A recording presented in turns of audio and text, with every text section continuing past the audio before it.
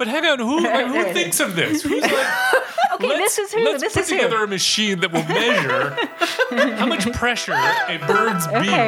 All right, so exactly. Welcome once again to Free Associations from the Boston University School of Public Health, the Public Health and Medical Journal Club podcast for anyone who is as confused by the latest health study as I am by our new recording schedule. So we are now to our once a month schedule, and I have to admit I'm thrown. Jess, does it feel weird to you? I don't see you, Matt, as often as I would like. Yes, it is a little different, definitely. It has me confused, and it has me thinking that I'm missing recordings that I'm not actually missing. But anyway, so I am Matt Fox from the Departments of Epidemiology and Global Health at the Boston University School of Public Health, and I am joined once again by my friend and co-host, Dr. Jessica Liebler from the Department of Environmental Health at the BU School of Public Health. Welcome, Jess. Thank you, Matt. Nice to be here. And we have a fantastic guest host this week, Dr. Marcia Pescador-Jimenez from the Department of Epidemiology here at the BU School of Public Health. Welcome, Marcia. Thank you. I'm very excited to be here. We're very glad to have you. And to our listeners, as a reminder, if you can head on over to the Population Health Exchange website at www.pophealthex.org. That's BU's hub for lifelong learning, where you'll find all kinds of interesting public health learning programs and tools. And also, if you could head on over to your favorite podcast apps function where you can leave us a rating or a review, we would greatly appreciate it. It helps us to know that we're doing a good job, and it helps the other people to find us. Well, I assume it helps us to know we're doing a good job. I mean, it could also tell us that we're doing a terrible job, but I would blame that on Nick, so it really doesn't matter anyway. So now on to the show. So today in our first segment, which is our Journal Club segment, we're going to look at a study on the effects of childhood risk factors for cardiovascular disease and then adult cardiovascular disease events. So I don't know, you all can tell me if I'm wrong, but I would put this in the category of life course epidemiology, only in the sense that it's over a long extended period of time. I know that's not actually the definition of life course epidemiology, but I'm going to say it is for the moment. Then in the second part of the podcast, which is our deep dive, we will talk about the benefits of vaccination for COVID after you've had COVID infection, something relevant to many of us in this room. I've had COVID recently. Many of us have. And then in our last segment, which is our amazing and amusing, we'll get into some things that make us laugh out loud or just are super interesting to us. So let's get into our first segment.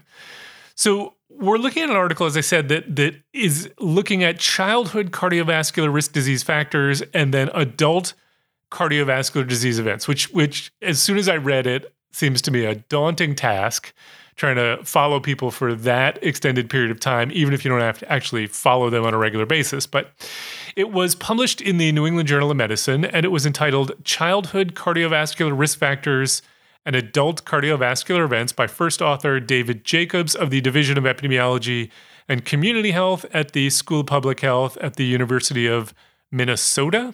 So here are some headlines on this study. There weren't too many, but the ones that I pulled said childhood risk factors linked to cardiovascular events in midlife. That was Health Day.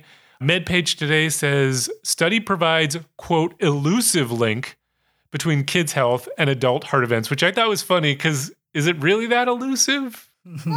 We can get into that. And then Eureka Alert says 5 childhood risk factors predict heart attacks and strokes in adulthood. Another one which I thought was funny because it's 5 as if they found 5 out of a multitude, but 5 is essentially what they had, right? Right, that's what they started with. But anyway, it's not like there are only 5 things that potentially could ever predict your risk of having a cardiovascular event. So Jess, can you walk us through this study? Sure. This was an interesting one. And just to add to Matt's background a little bit, obviously there's a good deal of literature that documents a positive association between adult risk factors for cardiovascular disease and actual cardiovascular disease events like heart attack and stroke. And that's why they are risk factors. And so the novelty here is looking at earlier ages and looking at whether, for example, children could be screened early in life for a suite of cardiovascular disease risk factors that then could identify children that were at higher risk of these events by midlife. And so these authors started kind of that midlife period in the 30s and 40s. And so the reason this question hasn't been looked at before, obviously, as Matt was implying, is that it would take decades and decades of having people understudy to be able to evaluate this sort of question. And so this study comes to us with a kind of adapted design over decades and decades of follow-up. So this study takes place within the International Childhood Cardiovascular Cohorts, the I3C Consortium. And have we read a paper about this? It seemed familiar to me, but it sounds familiar to me too, but I can't place it. I couldn't place it. Yeah, very possible. So this is an interesting study. It includes 7 childhood cohorts in Australia, Finland, and the United States, which collected data on cardiovascular disease risk factors in children and adolescents from the 1970s to the 1990s. The participants during that time were 3 to 19 years of age. And so what the authors or what the researchers associated with this I3C consortium, what they sought to do in 2015, from 2015 to 2019, they sought to find these participants again. So the original studies had ended, and they then reopened up the files to try to recontact these participants who were now adults, young and middle-aged adults. And they did that for a 4-year period. They looked for medical and death record review to identify participants who had died in the intervening years. And they tried to make direct contact with as many of these original study participants from these 7 cohorts as possible. And so in the original parent studies, I say parent in the kind of epidemiological sense, not in the parental sense, because they were children at the time. So there were 42,000 participants originally in these 7 cohorts. And so, as I said, these participants were contacted by phone when possible. They were reconsented and when they were found, and they were asked information about their cardiovascular risk factors, disease endpoints, and events. And then the investigators used medical record data to confirm the events.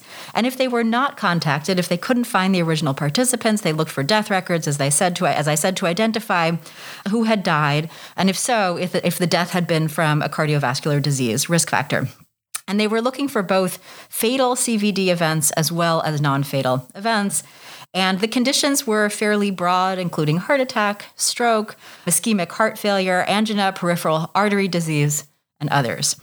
So the risk factors that Matt was referring to that they were looking at— The Big Five. The Big Five. So these were the ones that were collected from the 1970s to the 1990s, typically on multiple occasions over children and adolescents who were participating in these original studies. These risk factors were BMI, systolic blood pressure, total cholesterol level, triglyceride level, and youth smoking. And what they did with these risk factors, they were normalized to Z-scores within the whole consortium, so adjusted to view kind of the distinction from the standard deviation from the mean within the entire consortium, and then calculated as the mean value of each variable, and then stratified by age and sex. The resulting Z-scores, they calculated a Z-score per risk factor, and then also an aggregate Z-score that was averaged across the childhood and adolescent measurements to come to a single mean Z-score of childhood risk per person. And we can talk about the value of doing that. We can. We yes. should. Yes. We can and we should. So again, they looked at these Z-scores by risk factor and then in the aggregate. They also used the same risk factors that they gathered from the adults when they were recontacted, and they did the same sort of thing. They calculated both individual and combined risk Z-scores. For missing data, they had some complicated imputation approaches that we can talk about. But it's interesting because when you talk about missing data here, it isn't just sort of your covariate missing data. It was outcomes in some case. And exposure too.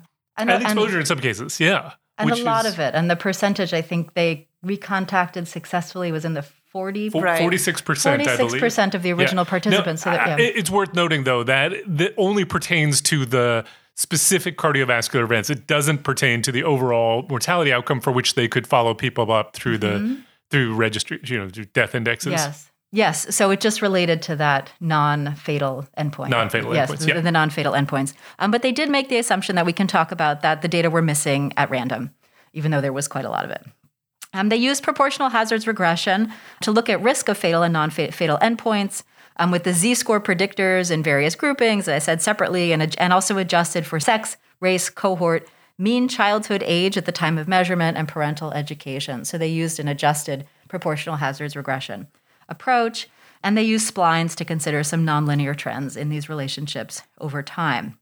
So they identified among 35,000 approximately participants, 309 fatal cardiovascular events, and then the hazard ratios had a range in terms of the individual risk factors, ranging from 1.3 to 1.6, with the highest risk associated for youth smoking. The combined Z-scores had a much higher impact. The hazard ratio there was 2.7. And so the hazard ratios were similar when calculated also for non-fatal endpoints, including a very similar range. They also, as I mentioned, combined the risk score, looking at a compilation effect of childhood and adulthood, the Z-score, and that was 2.9 or so, and these were all significant hazard ratios. Interestingly, one of the nice figures I liked in this paper was they kind of showed what appeared to be almost a U-shaped curve in the relationship between these Z-scores, and Matt's shaking his head. I'm shaking my head because I wrote down, I find that figure so hard to interpret. I found it very hard to interpret, but what I appreciated about it is it showed the bifurcation in the risk curves by age. Yeah. Right. And so that was that made it easy to visualize. Even though I think it's a little bit, I'm not exactly sure because it seems a little disingenuous to kind of map the hazard ratio going up anyway, in a below than zero way. Yeah. So, but it did indicate that the risk began increasing dramatically in the early 40s. So children who had these positive risk factors identified in childhood and adolescence were then seeing increased risk starting in their early 40s for these cardiovascular disease endpoints, both for the fatal and the non-fatal endpoints. And then the risk kind of took off from there into older age. And so their conclusions, these authors' conclusions, was that these childhood cardiovascular disease risk factors, and especially if you aggregate them, the childhood and the adult risk factors, are associated with cardiovascular disease events by midlife. So a lot going on here. A lot going on. This was a really complicated study. I appreciated it, but it had it was one where you had to read the paper a few times. I did too, and I want to say up front that I like this study, and I want to emphasize that because I have some criticisms, but I do want to emphasize that this is hard to do, and so I'll just put that out there. So Marcia, let's start with you. What was your thoughts on this paper? Well, first, I appreciate that you both said that it was a complicated study because, yes, I was having so much trouble. A lot going on reading here. So much. Yeah. I started reading the methods, and the first paragraph I was like, okay, no, let me read it once again. And then to the second. And yeah, I had to read everything multiple times. So thank you for saying that. Now I feel better. Good. There were a lot of things that they tested. I guess overall, I also liked the paper. I found the conclusions made sense. But I thought that a lot of the things that they tested, they didn't necessarily give a reason for them. Like they had some interaction terms, but they never said why. Yep. They also had these 3 models adjusting for childhood and adulthood, and then childhood and the difference between adulthood minus childhood. And they also never said what, like, how do you interpret differently these models?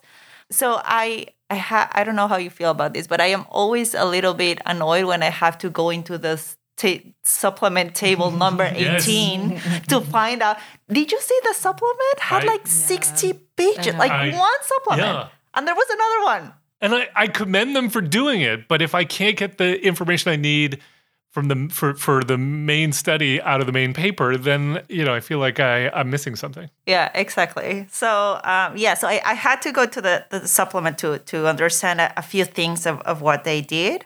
The other thing that I kind of confused me was when we briefly just mentioned how they averaged the childhood scores. I thought that was a great strength of their data, and just average them seemed like a loss to me. Also, they had 3 to 19 years. That seems like a wide range, right? And I don't think they mentioned anything about that wide range. So, yeah, I guess I'll stop there for now. Yeah, and I think that the 3 to 19 years range, meaning the period during which they were measuring childhood events, I presume it's what they had available to them. But I agree with you. It sort of begs the question about the interpretation and what do you do with this information, particularly given that there was a lot of missing information.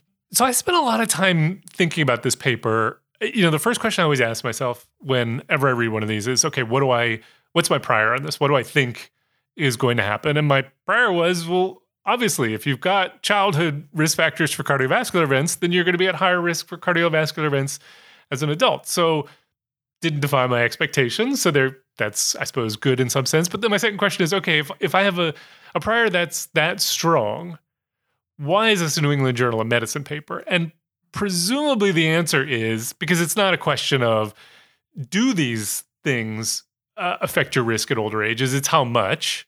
And, not just how much, but if we're going to figure out how much, we need pretty good data sets to be able to do that because following people for a long period of time is incredibly difficult.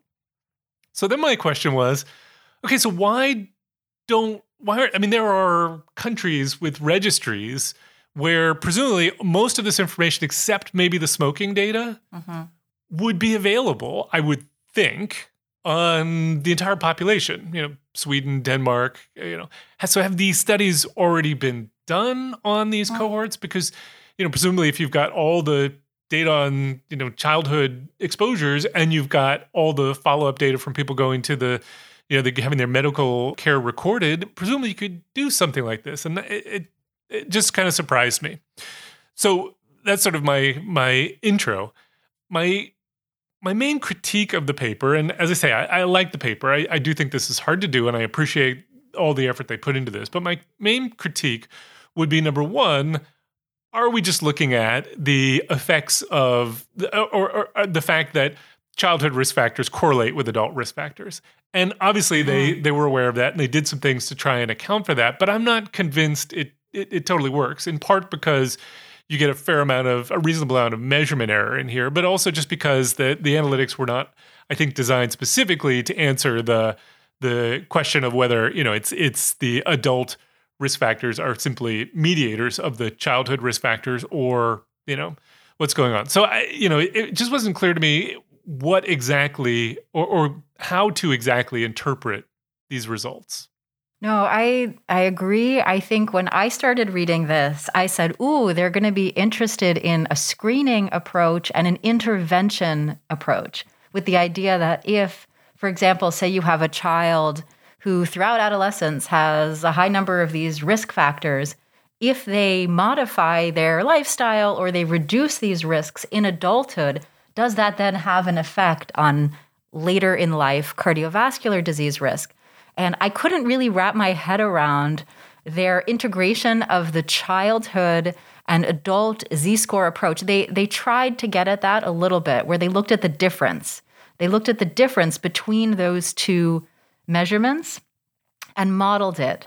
But it didn't, in my mind, either it didn't demonstrate exactly the effect that I was looking for, or it just wasn't clear to me what they were really trying to get at. Because that to me seems to be, is there an intervention here that could be successful or no? Or are we just seeing that children who have a high BMI in childhood continue to have a high BMI in adulthood, and then that leads to cardiovascular disease? I could not agree more. So what is the question that you think this study is answering? I mean, does it, I haven't gone back in a while to the objective statement at the end of this, but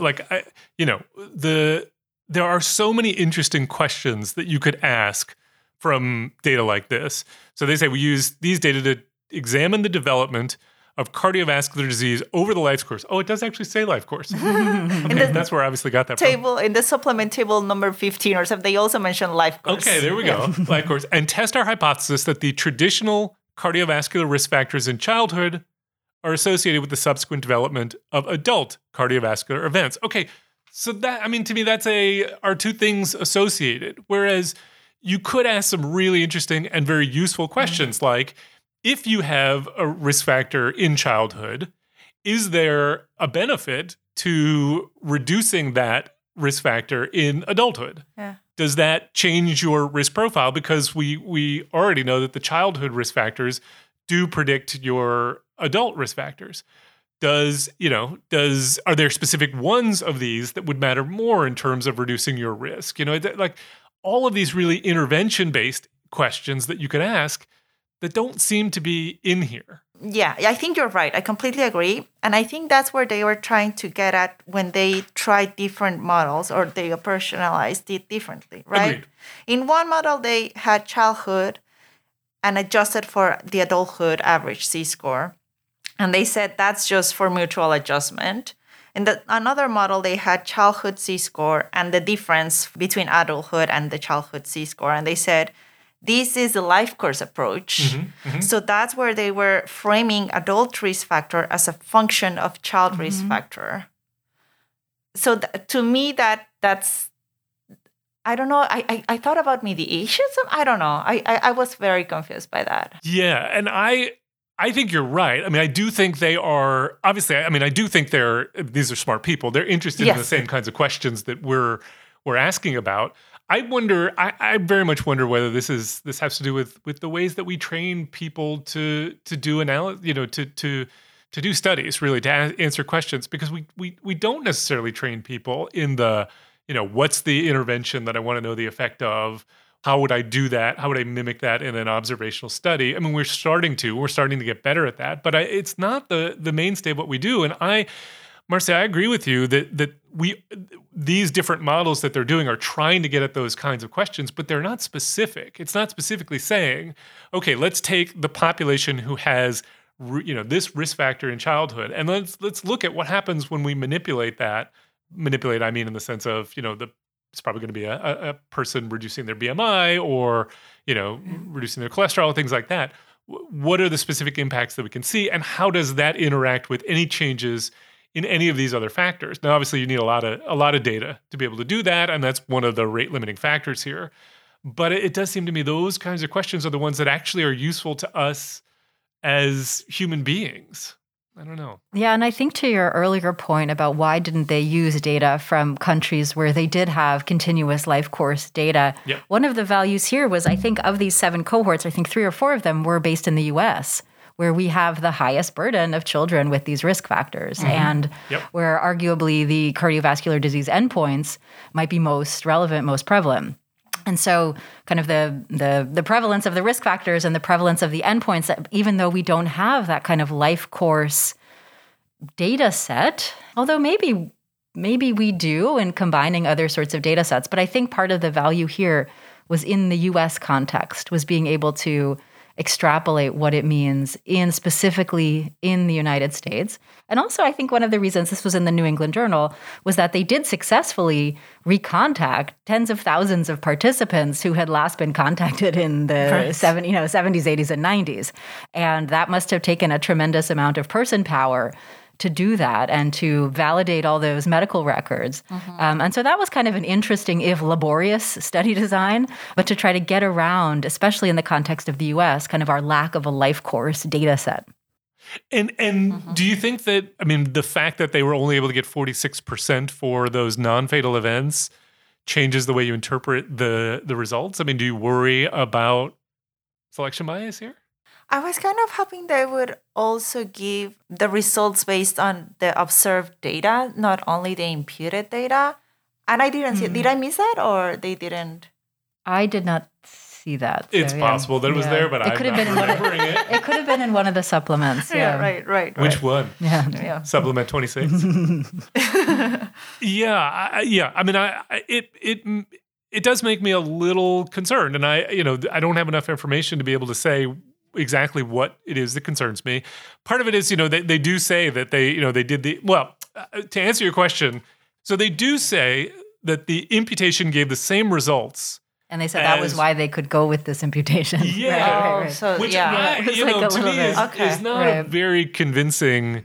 That was. So as you pointed out, the assumption here was the data is missing at random, which to the layperson sounds like you're assuming that there is nothing predicts the missingness, but missing at random actually means missing at random within all of the things that we can account for. So anything we did collect data on.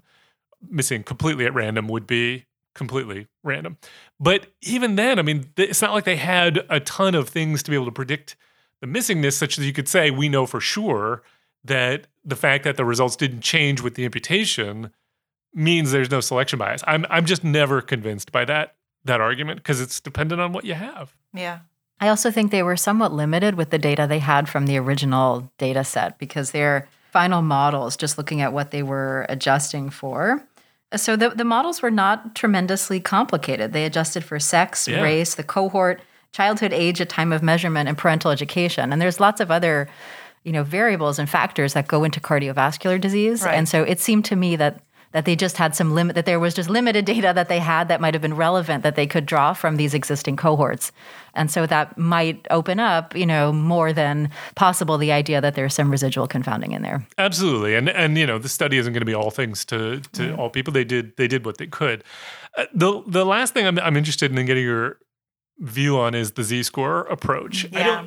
This is not my field, so I can't say, for all I know, this is perfectly a perfectly standard and reasonable way to do things, and that there are reasons to turn everything into a Z-score.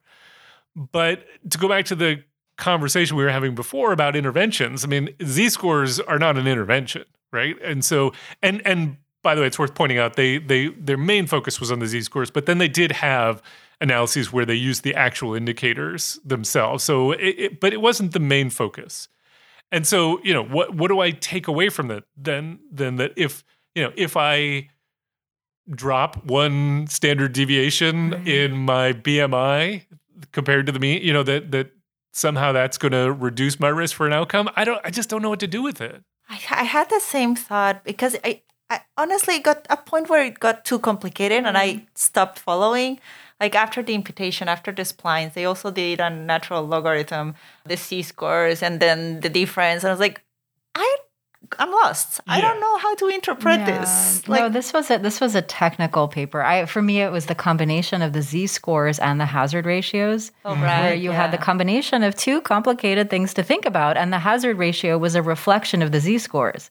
And so it was it was a ratio comparing hazard in a baseline, kind of between one standard deviation over the baseline Z-score, which was kind of hard to wrap my head around.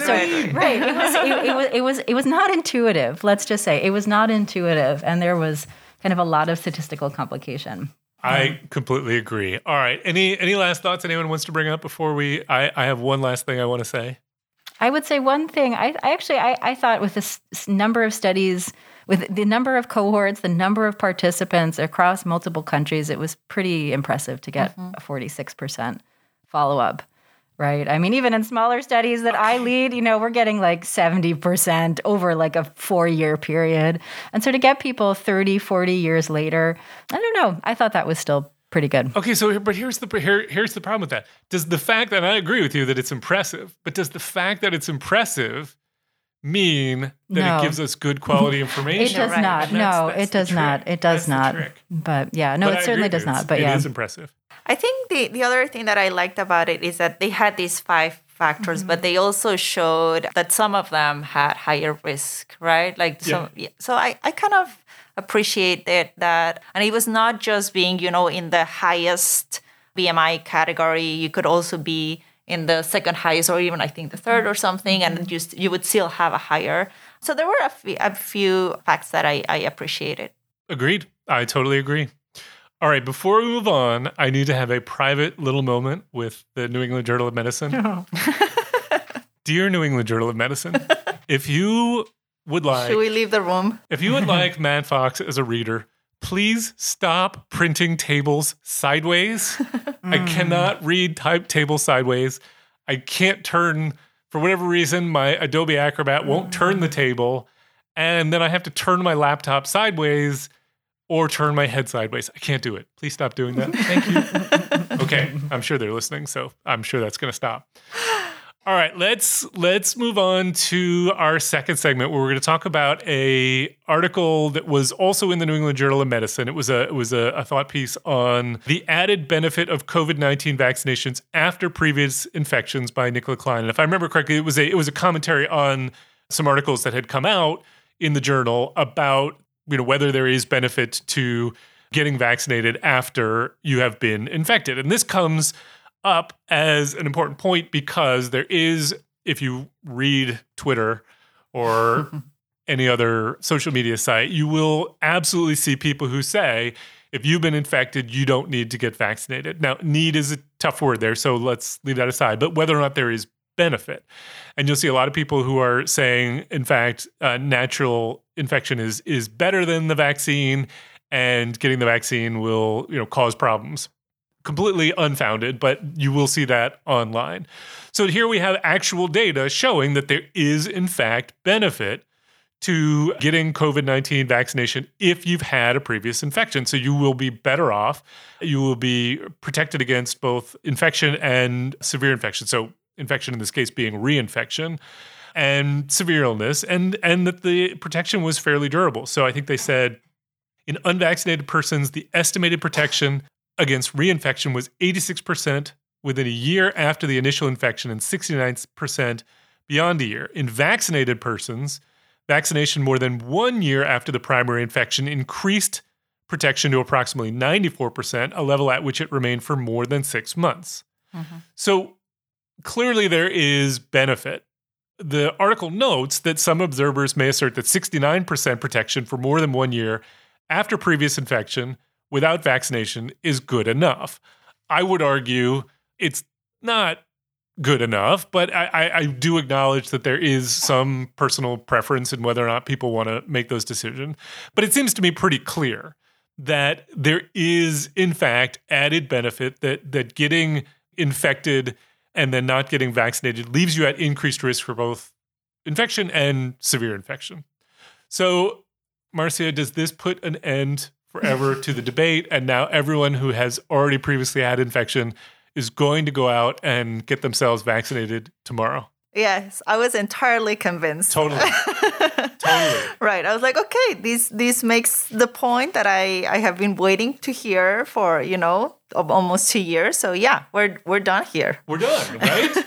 So obviously, I mean, you're being sarcastic, rightfully so, because it was a silly question to ask. But I guess the question is, do you think this will be convincing to anybody who has previously been infected but has actively chosen not to get the vaccine? In other words, do we need more data, or are we in a place where we could have all the data in the world and we're not going to move the needle? And obviously, there are people we're never going to move the needle with.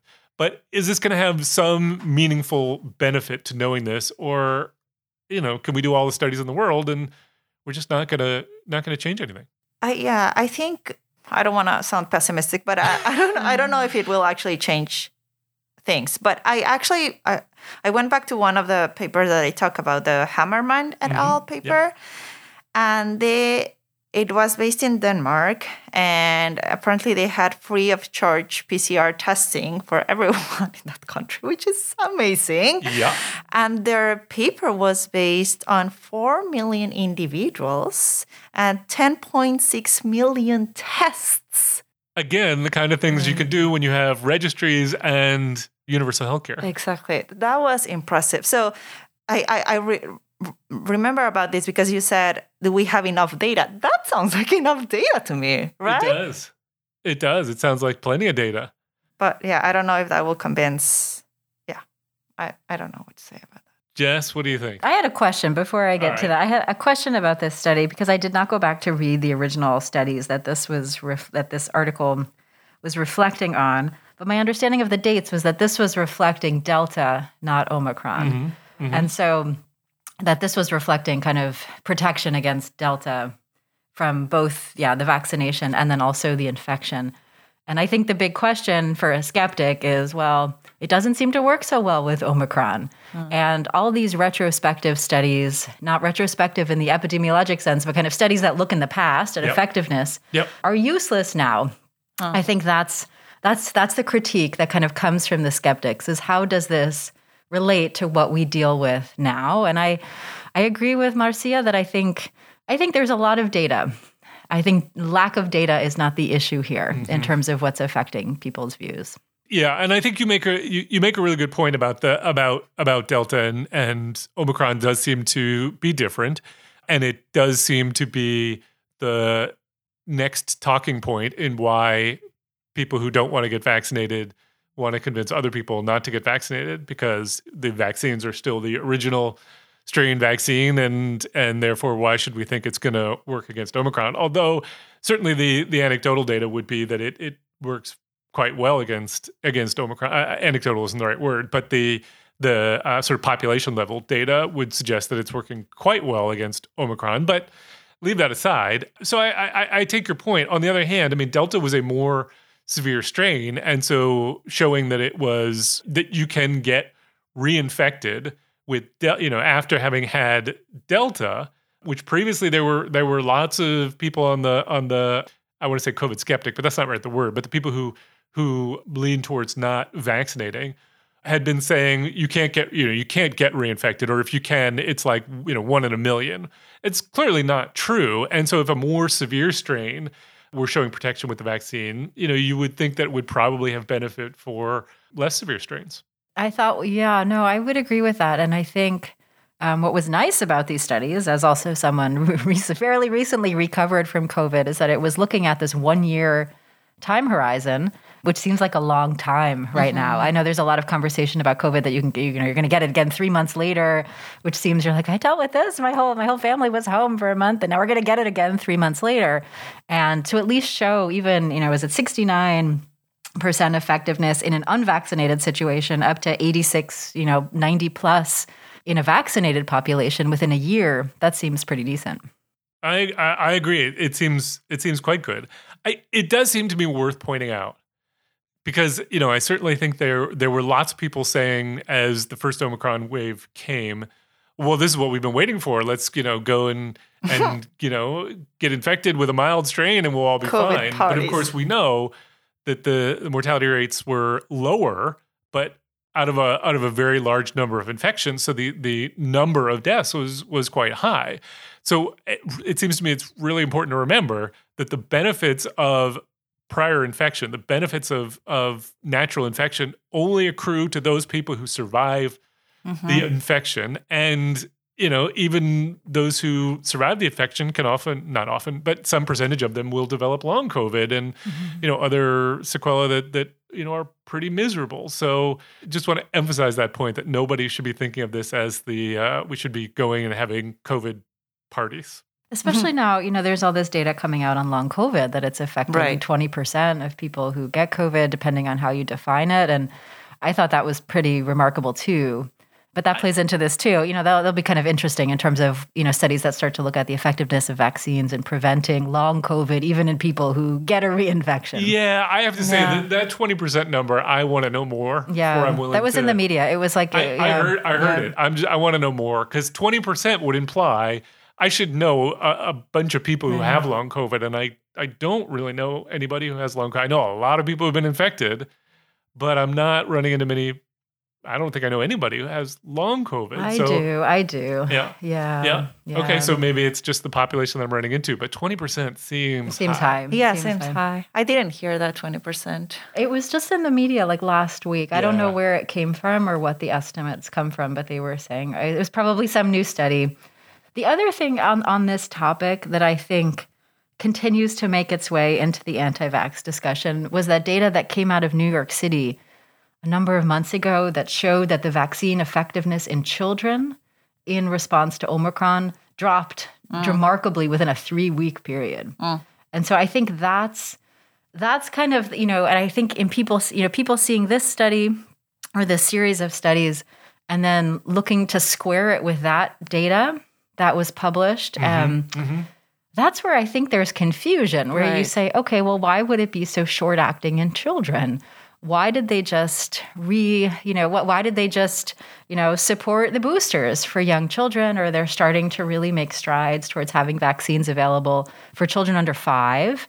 How does that square with that, that research that was showing a 3-week effectiveness? It's confusing. I think it's confusing. There's a lot of data, and it's hard to know what to value and what to make sense of. Yeah. I don't know that I saw that, so that's news to me. Well, let me ask this question: Does a piece like this change or support in any way the role for vaccine mandates? Because, of course, I mean, part of the pushback against vaccine mandates, partly it was about effectiveness and against infection, but partly it was, well, you're not making exceptions for people who have already had infection, and this would suggest there is benefit actually to those who have been previously infected. So does it Does it do anything to the argument around mandates? Yeah, I guess one thing that I appreciated of the comment is that even if it doesn't protect that much against other variants, but for people that had been infected, they were protected up to 69%. So for some, that might be enough, right? But then with the vaccine, it went up to 98, right? 90 something, yeah. What's right. the number? 94? 94. 94. You're right, 94. 94. So for other variants that are more infectious, having a higher protective level would definitely, I would suggest, support the vaccine mandate. Yeah. I mean, it certainly would add to the evidence. I have to admit, personally, I'm not super supportive of mandates because I don't think that they are going to get enough people to actually get vaccinated, and they cause so much divisiveness and frustration. I support them in limited capacity. There are certain places where I think it makes sense, and I was very supportive of them when we had originally thought it would be a sterilizing vaccine, so you could effectively wipe out COVID. Now we know that you can't, and so I'm more torn on whether vaccine mandates make sense. So I think though it's really interesting though, like you're saying, to have a quantification of the potential effect, right? Yep. And then to be able to look at, you say, well, the difference between 69% and 94%, is that something that is worth the complication of imposing a mandate or not? Like, it's great to have those numbers. You can actually have that conversation. And then you could stratify by age and say, for older people in settings where there are people over 65, here are the numbers. And maybe it's really worth it in certain situations to take on the additional complication of a mandate. And maybe in other situations less so. And so I thought, I think the value here of having those numbers is tremendous.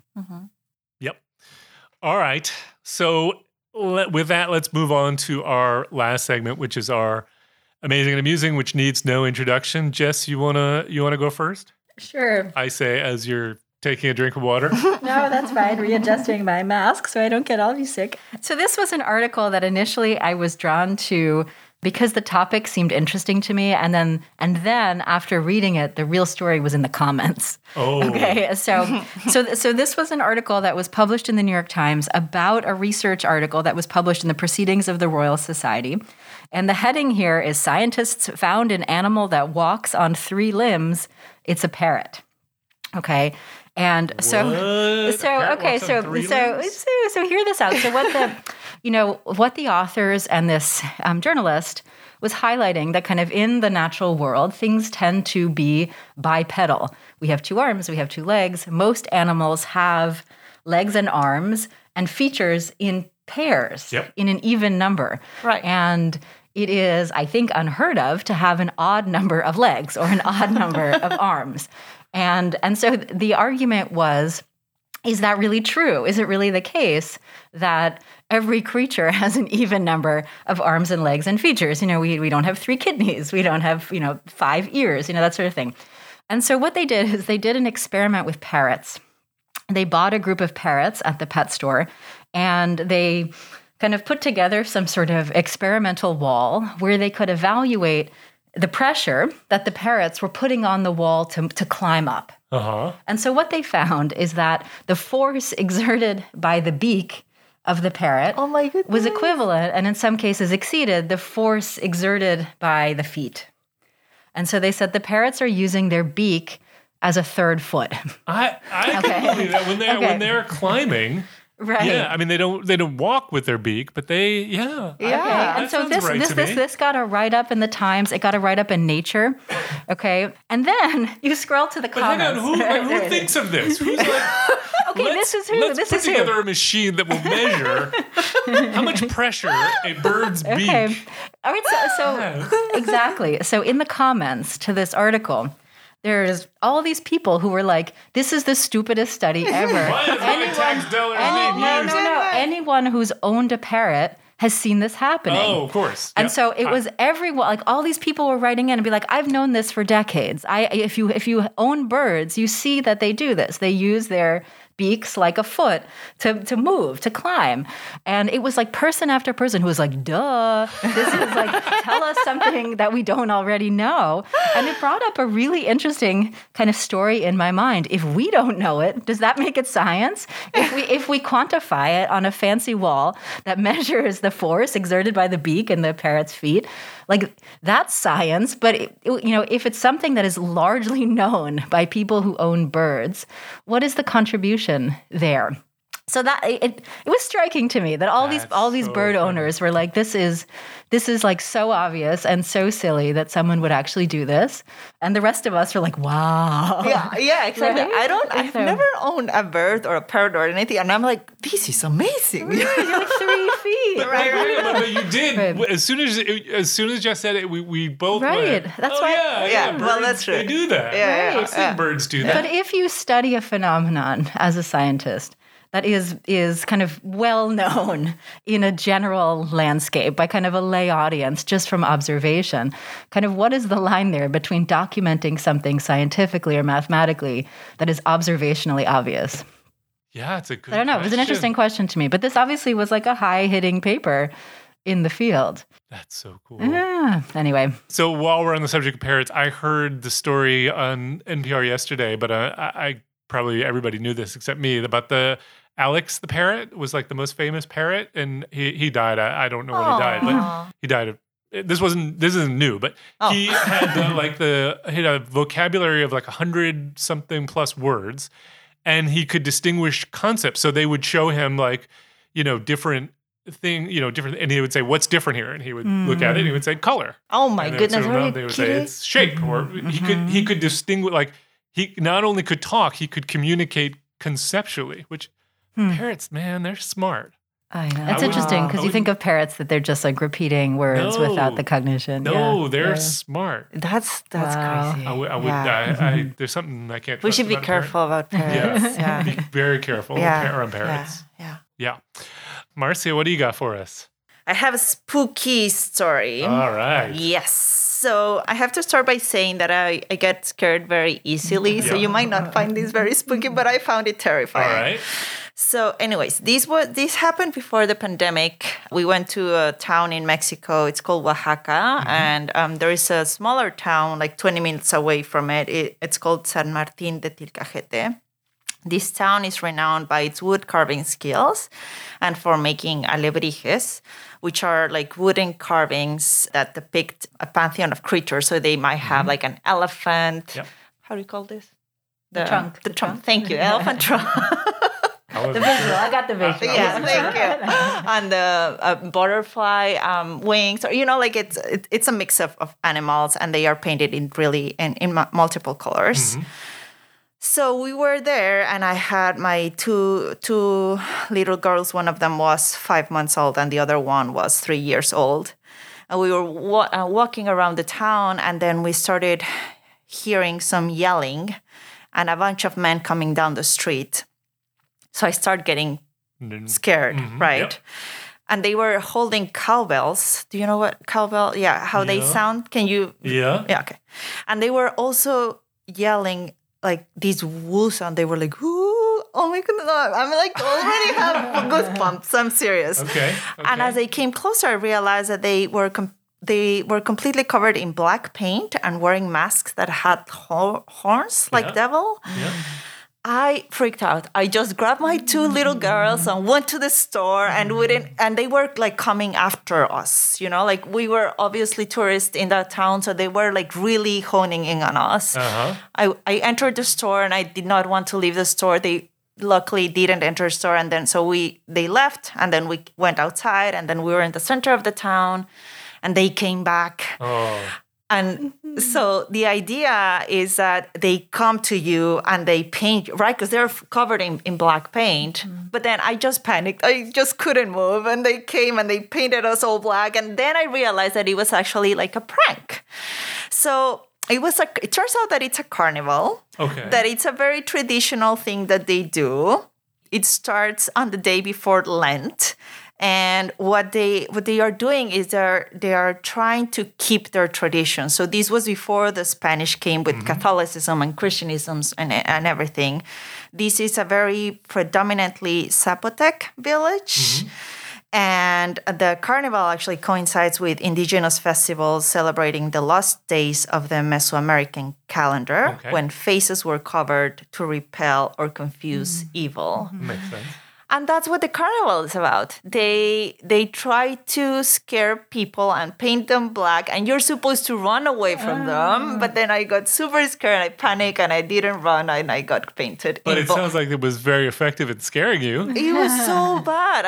It was really, really bad. It's funny that it happens one day a year, and we happen to be there on that day without noticing. Knowing it. Exactly. So the lesson is, I guess, if you go somewhere, make sure you know about the traditions in case there are some devils painted that are coming after you. and so this is something you had never heard of before. I've never heard of it before. Yeah, I would imagine a bunch of people running towards me covered in paint and devil's horns would scare. So they are very sure, because they use like the car oil, So they are like really painted, and they have these. That's the other thing that is tradition. The masks are wood carved, so they are big, And I assume they're heavy, so you cannot really see the human shape. It's very scary. That's my story. You can see how it would specifically scare tourists, because people who lived there, who knew what it'd be like, oh, guys, what day it's today? Yeah, right? They would be less scared. But tourists or people who didn't know, I would have been terrified too. I would have definitely. I would have done the same thing you did. Thank you. Yep. I think it actually has a happy ending. So it ends in a fake wedding where everybody dances and drinks, and the whole town is invited. So yeah, I was not invited, for that. But see, they should have. After that, you were part of the story. Right? Exactly. Yeah. I kind of feel like they owed it to you at that point. Yeah. Thank you. All right. Well, I have a short one, and this goes back in the archive. So this goes back to 2014. So you may have heard this story at the time, but it fits in with the pattern of things that I find amusing. So it got posted on Twitter originally, but then it got picked up by the news. And this was I believe this was high school, but I suppose it could be college level. But I think this was high school. Yeah, I think it was his high school physics assignment. So this student, and I have the name of the student, but I lost it, Sairam Gudiseva. This is January of 2014, posted the assignment that he had written for his physics class. And I'm going to read you the first couple of lines here, but it goes on for quite a while. So this says, never has a man influenced physics so profoundly as Niels Bohr in the early 1900s. Going back to this time period, little was known about atomic structure. Bohr set out to end the obscurity of physics. However, things didn't come easy for Bohr. He had to give up most of his life for physics and research of many hypotheses, so on and so forth. Whole long paper about Niels Bohr. Do you know do either of you know what Rickrolling is? Yes, sadly. You know what Rickrolling is? Oh God, I have two preteens in the house. It's where you pull a prank, and then there's the joke is that it links to the song "Never Gonna Give You Up, Never Gonna Let You Down." Yeah, the idea is you make some point on the internet and you include a link to back up your point, and that link takes you to the video of Rick Astley's 1980s song "Never Gonna Give You Up." Why do people do this?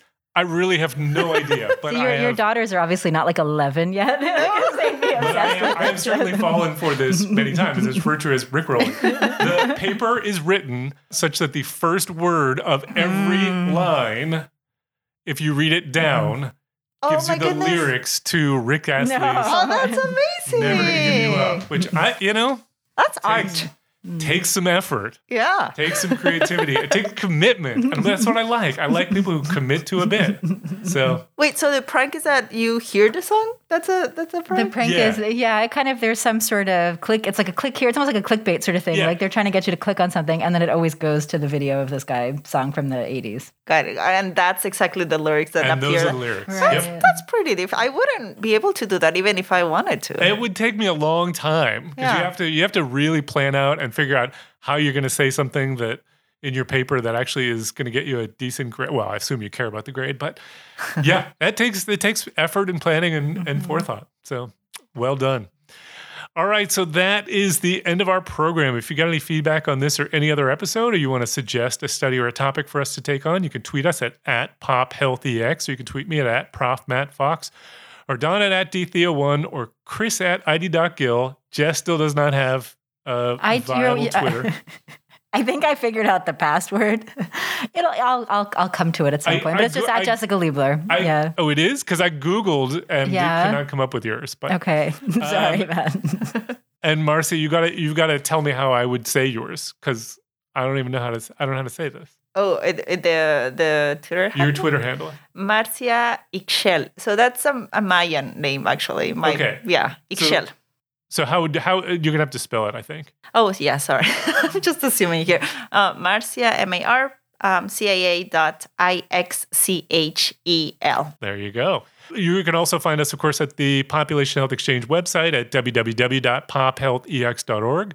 We want to thank Leslie Talalian, Assistant Dean of Lifelong Learning at the BU School of Public Health, for supporting the podcast, and Nick Guler for sound editing and soundproofing. You wouldn't believe how many ambulances went by during this episode that Nick managed to drown out. Thanks for joining us. We hope you enjoyed it, and we hope you will download our next episode.